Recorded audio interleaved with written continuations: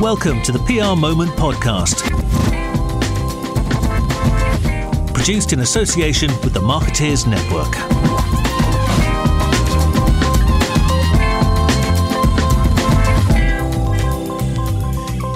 Today on the PR Moment podcast, we're talking about values.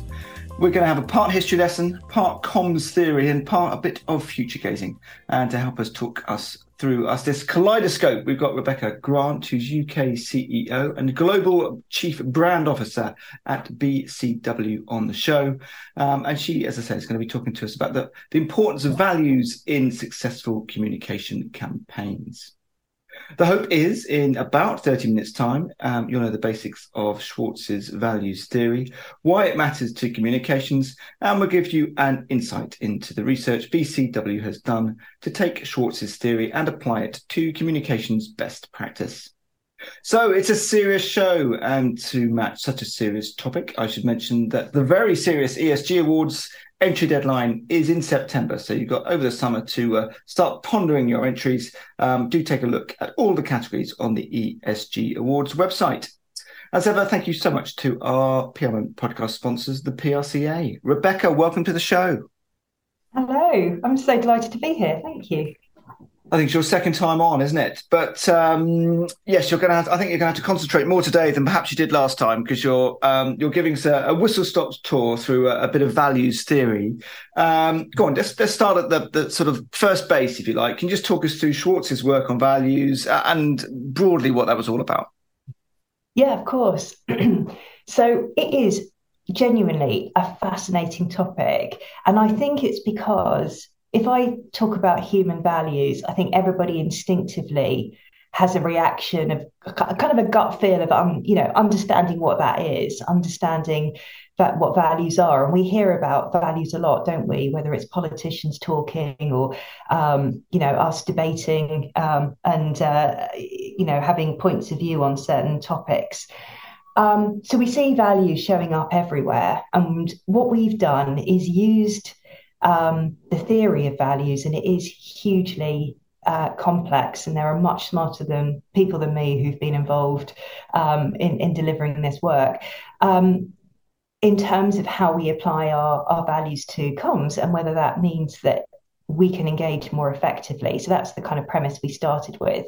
But if I come back to what are values, they're simply the kind of motivational basis for what we think, feel, and do. That's probably the easiest way to describe them.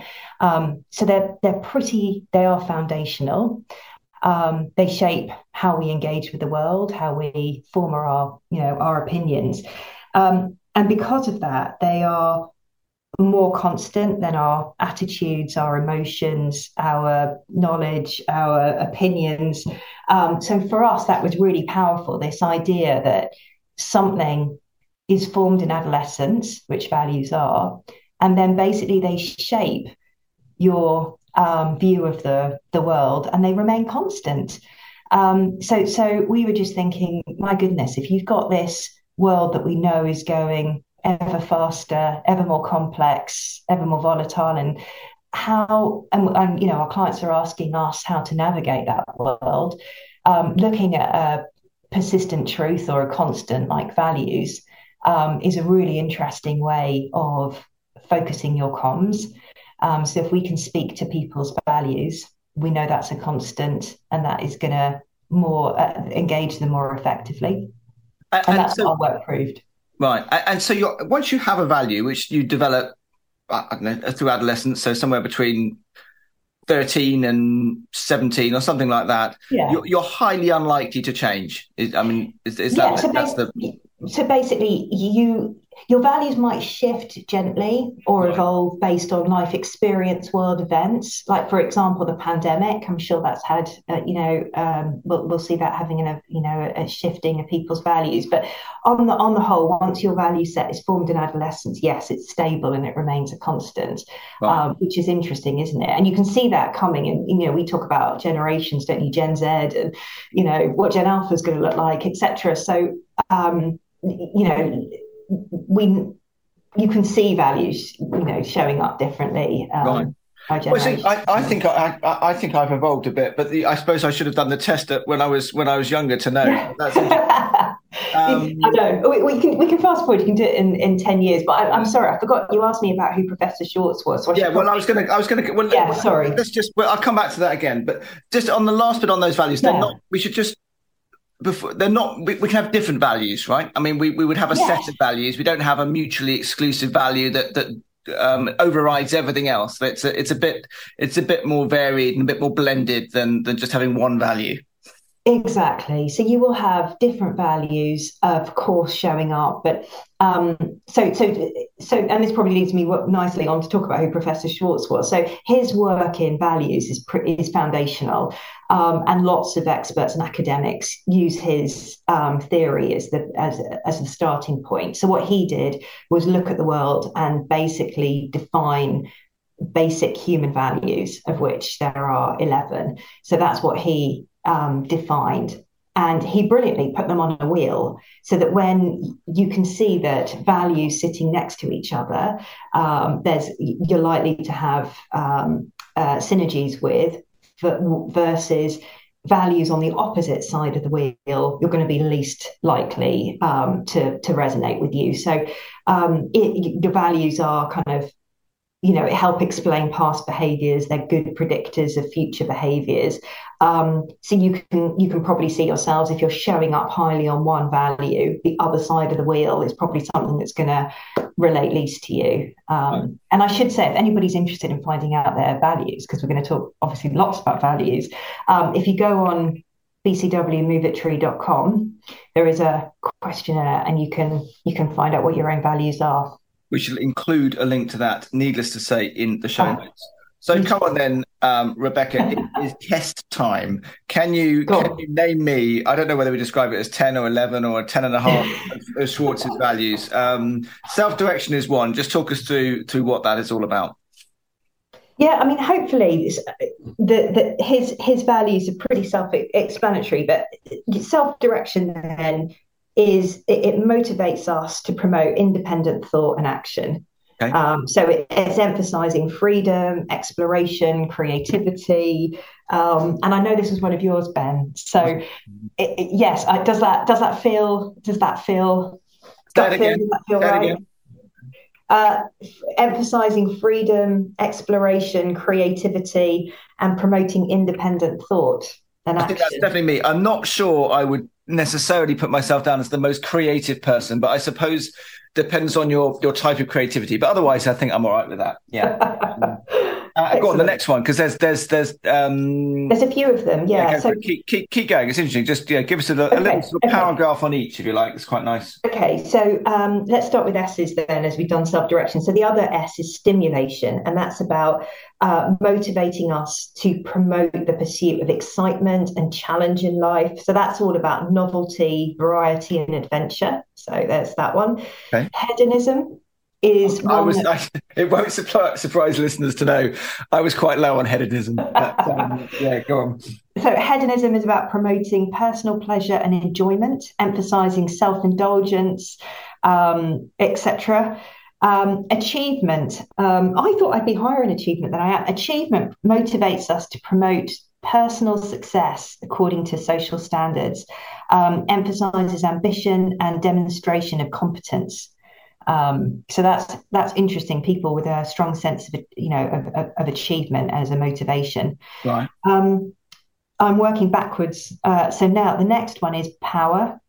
So power is the motivation to promote social status and control over people and resources, emphasizes social power, wealth, and authority.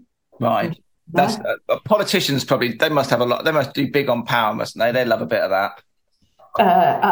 Couldn't possibly comment. And then security. So security motivates us to promote personal and societal safety and stability. So that one is about emphasizing safety, harmony, stability. So there we go. That might resonate with listeners. Then tradition, which is next to conformity and security. So tradition is about motivating us to promote commitment and acceptance of customs and ideas that culture and religion provides. That was my lowest score. I was on 2.13% on that, which isn't very good, is it? But well, actually, I mean, this is a really good point. There are no good or bad values, I should say that. So people will be reading these or listening to these and having a kind of gut feel. Hopefully that gut feel is based on their own character, but there are no bad values. I think my mother wishes I was a little bit more traditional, Rebecca, to be honest. Maybe it makes parenting easier. Yeah, we didn't account for that. So then conformity is an interesting one. So that motivates us to promote restraint and compliance with social expectations, to avoid upsetting others. It emphasizes adherence to rules, laws, and obligations. So yeah, that's an interesting one. And then the final quadrant of Schwartz's values, he's got three. Universalism societal, and that's about promoting understanding, appreciation, tolerance, and protection of all people in society. Right. So it emphasizes equality, justice, and protection for all. Similarly, universalism but nature, same kind of idea, but this time it's about the environment. So it's about promoting preservation of the natural environment, emphasizing the protection of nature and animals. So you can see universalism being split there between whether you're more focused on society or whether you're more focused on the environment, but they all fall within universalism. And then the final one is benevolence, and that motivates us to promote the welfare of people we are in frequent contact with. And that comes up very highly. And you can probably see that when there's lots of universal messages, and you want, maximum number of people to comply, that's a good one to speak to. Right. So I don't know, going back to the pandemic again, the messages around protecting others, with the protect the NHS, protect others, that is the motivational driver it's speaking to, is that, is benevolence and welfare of society. It's fascinating stuff, isn't it? And I'm always listen. I mean, Schwartz's work it's widely accepted, right? Isn't it? As you say, but a foundation piece of research into the idea of values and the concept that between 3-4 years of our lives, during adolescence, these things are in the main set for the rest of our lives is just it's fascinating and bonkers when you think about it, isn't it? But it does appear to be correct. Yes, I promise you, we've not made this up. This is there are very serious academics who've dedicated their life to this, and I think so that's I suppose that's not new. The new bit that we were interested in is how do you apply that to comms and how do you apply that was the question I was about to ask you, Rebecca. But go on, yes. How have you taken that and added a sort of layer of use that to understand what you do and how to communicate with, I guess, audiences the world over more effectively? Yeah, so we did our own research. So Schwartz recommended two experts for us to work with. So Julie Lee, who's the founder of the Centre for Human and Cultural Values at the University of Western Australia, and Hester van Herk, who's a cross-cultural marketing expert from the University of Amsterdam. So we worked with them, and we also commissioned our own research. So we surveyed 36,000 people across 30 countries. Like it's extensive. I think we got about 30 million plus data points on values. And we then looked at being able to segment the world based on those values. And those were the 7 archetypes that we discovered. And I have to say, it's our team have been just brilliant on doing that work. So it was led by our Chief Strategy Officer, Lisa Story, and our behavioural scientist, Stephen Johnson, and Ellie Wilcox in our corporate specialists. So and many others within our team who were able to. And it was honestly, like, you look at these 7 archetypes that they created, and it looks really simple, and it was genuinely about 9 months worth of work to look at all those data points and then do it in a way that the academics felt was rigorous and proper and and credible. And just when you say archetypes, just tell us what that means within this context. So you've got, 10 values, and then you've got 7 archetypes. How does the 10 become 7, if you like? Yeah. So they are all.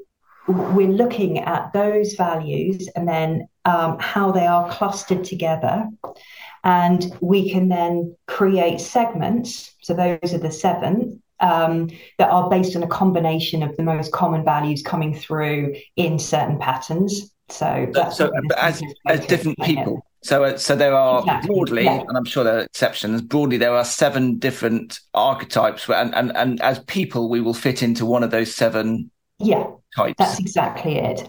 Based on the combination of core values that you'll have. Right.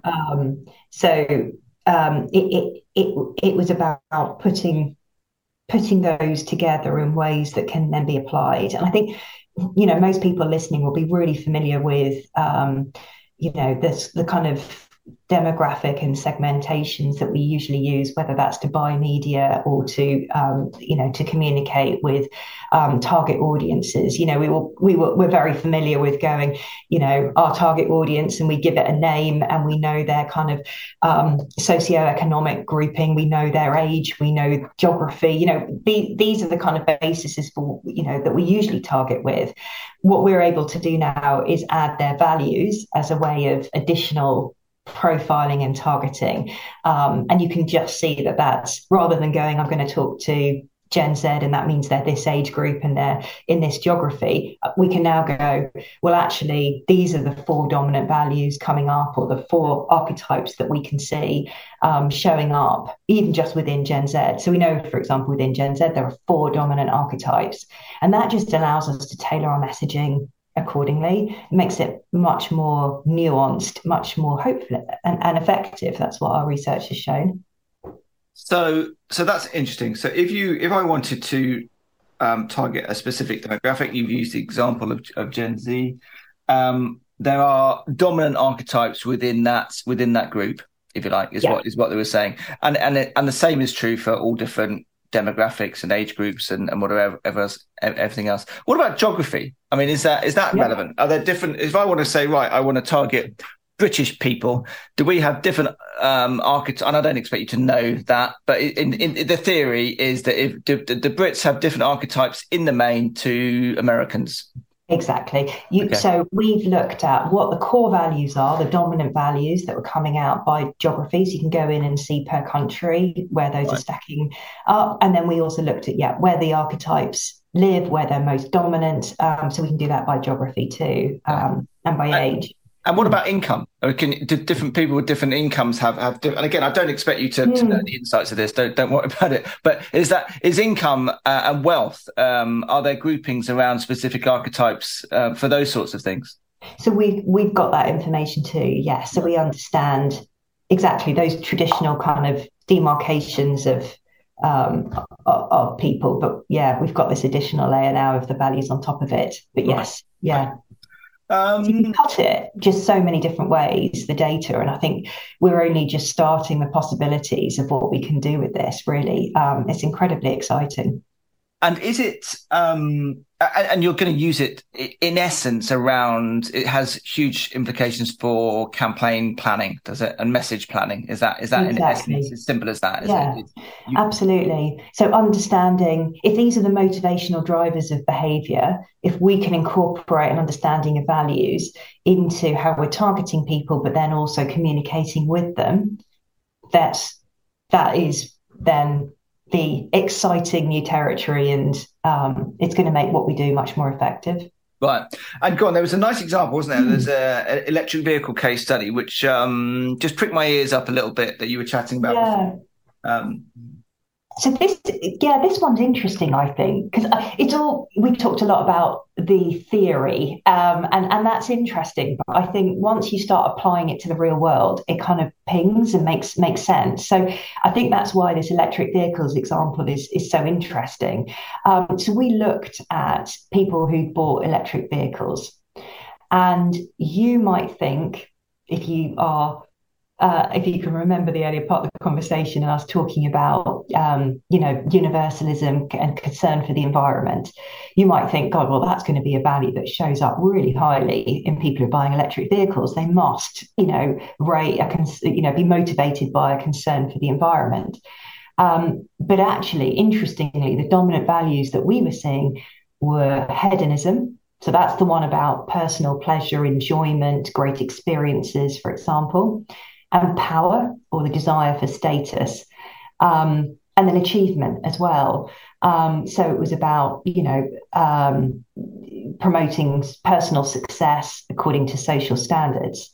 So what you're seeing there with hedonism, stimulation, power, and achievement, which were the top values coming through, is that people are buying electric vehicles because of, they're early adopters. They are interested in great experiences, the excitement of having the latest technology. This is something new, what it says about them, having these, so these were really interesting values showing up. Yeah. What it wasn't, and concern for the environment wasn't, a motivating factor. So actually, if you're thinking about comms, although it's still part of the story, don't get me wrong, it's still important to talk about, sustainability and the environment. But if you actually want to drive purchase behavior, looking at the vehicle as an example of exciting technology was going to be a better route to go down. Right.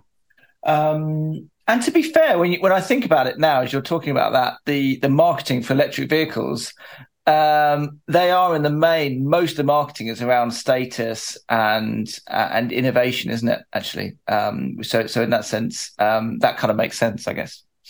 It makes sense when you think about it, but I think it can feel a bit counterintuitive initially. So it's about using the data and interpreting it and bringing, greater depths of understanding, and that's ultimately what we're all trying to do for our clients. Rebecca, just talk us through, ignore me for now, just talk us through how the different types of archetypes we've got through your research, how you've taken those 10 values and moved them into the different archetypes. So we took the 10 basic values. We did our own research, so that was the 36,000 people across 30 markets, and that gave us this wealth of data points. So we had about 32 million data points. From that, we then were able to put to segment our audiences and define these 7 archetypes where you were seeing a blend of values come together in a certain pattern that defined the archetype. And so we had 7 of those. So rather than just looking at the values in isolation, we were looking at the patterns of those values, and that created the segmentation.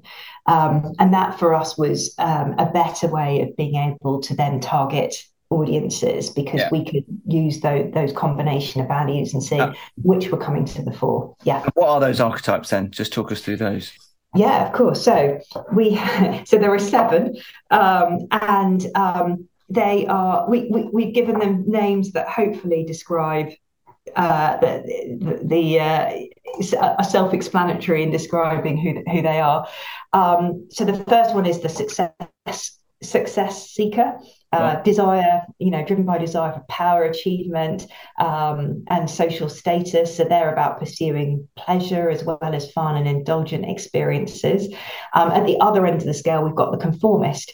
So conformist prioritizes more conservative values, wants to fit in, follows the rule, avoids confrontation in order to succeed.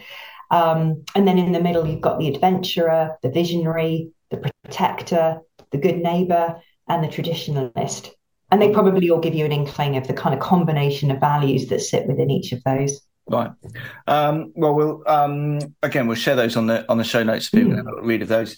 And go on, just briefly, what was I and what am I and what are you? So your core values, the values that were dominant for you, were benevolence, universalism, societal, and self-direction. So we talked about self-direction previously when we were saying that was the freedom, independent thought, etc., etc. So should I just remind everyone, benevolence, that was about your motivation is to promote the welfare of people that you're in frequent contact with. So it emphasizes caring and dependability. I think that might be being a bit kind, but yeah, okay, fine. And then universalism, societal, that's the one about promoting understanding and tolerance and protection of all people in society. So that's the one about, equality, justice, protection for all. So it's very community, people focused. So that was coming to the fore there. Right. I think you can be proud of that. Not that there are bad values, obviously, but that's pretty good. I always feel, yes, I think I might have rigged the test. I don't know. Okay, what about you? Where were you? What are your dominant values? So we had two in common. So the ones in common are benevolence and universalism, societal. Right. So I think that both means that we're decent people, we're good people, we care for others, we are, very, very society minded. Yeah, we're modest as well, aren't we? Exactly. I mean, should we just keep the compliments going? I'll just interpret it in a way that is, obviously very, very good for us both. No. But there's no bad values, right? That's what they tell me. But yeah, that key message from today. No bad values. Where we differ is you had self-direction, which is about freedom of thought. I had conformity, which is interesting. Yeah. And that one is about it's about adherence to obligations, rules. I suppose that tallies with me being in a larger organisation, taking responsibilities, etc. I don't know. Yeah. But I do, yeah. Tallies with me being in a small organisation. I'll try and interpret it positively. What's that, sorry? Well, it tallies with me being in a small organisation with absolutely no responsibilities. But no, it's good to think about it. Rebecca, that's really interesting. Thank you so much for coming on the show. It was good to chat. Oh, brilliant. Thank you so much for having me. Thanks for listening to the PR Moment podcast, produced in association with the Marketeers Network.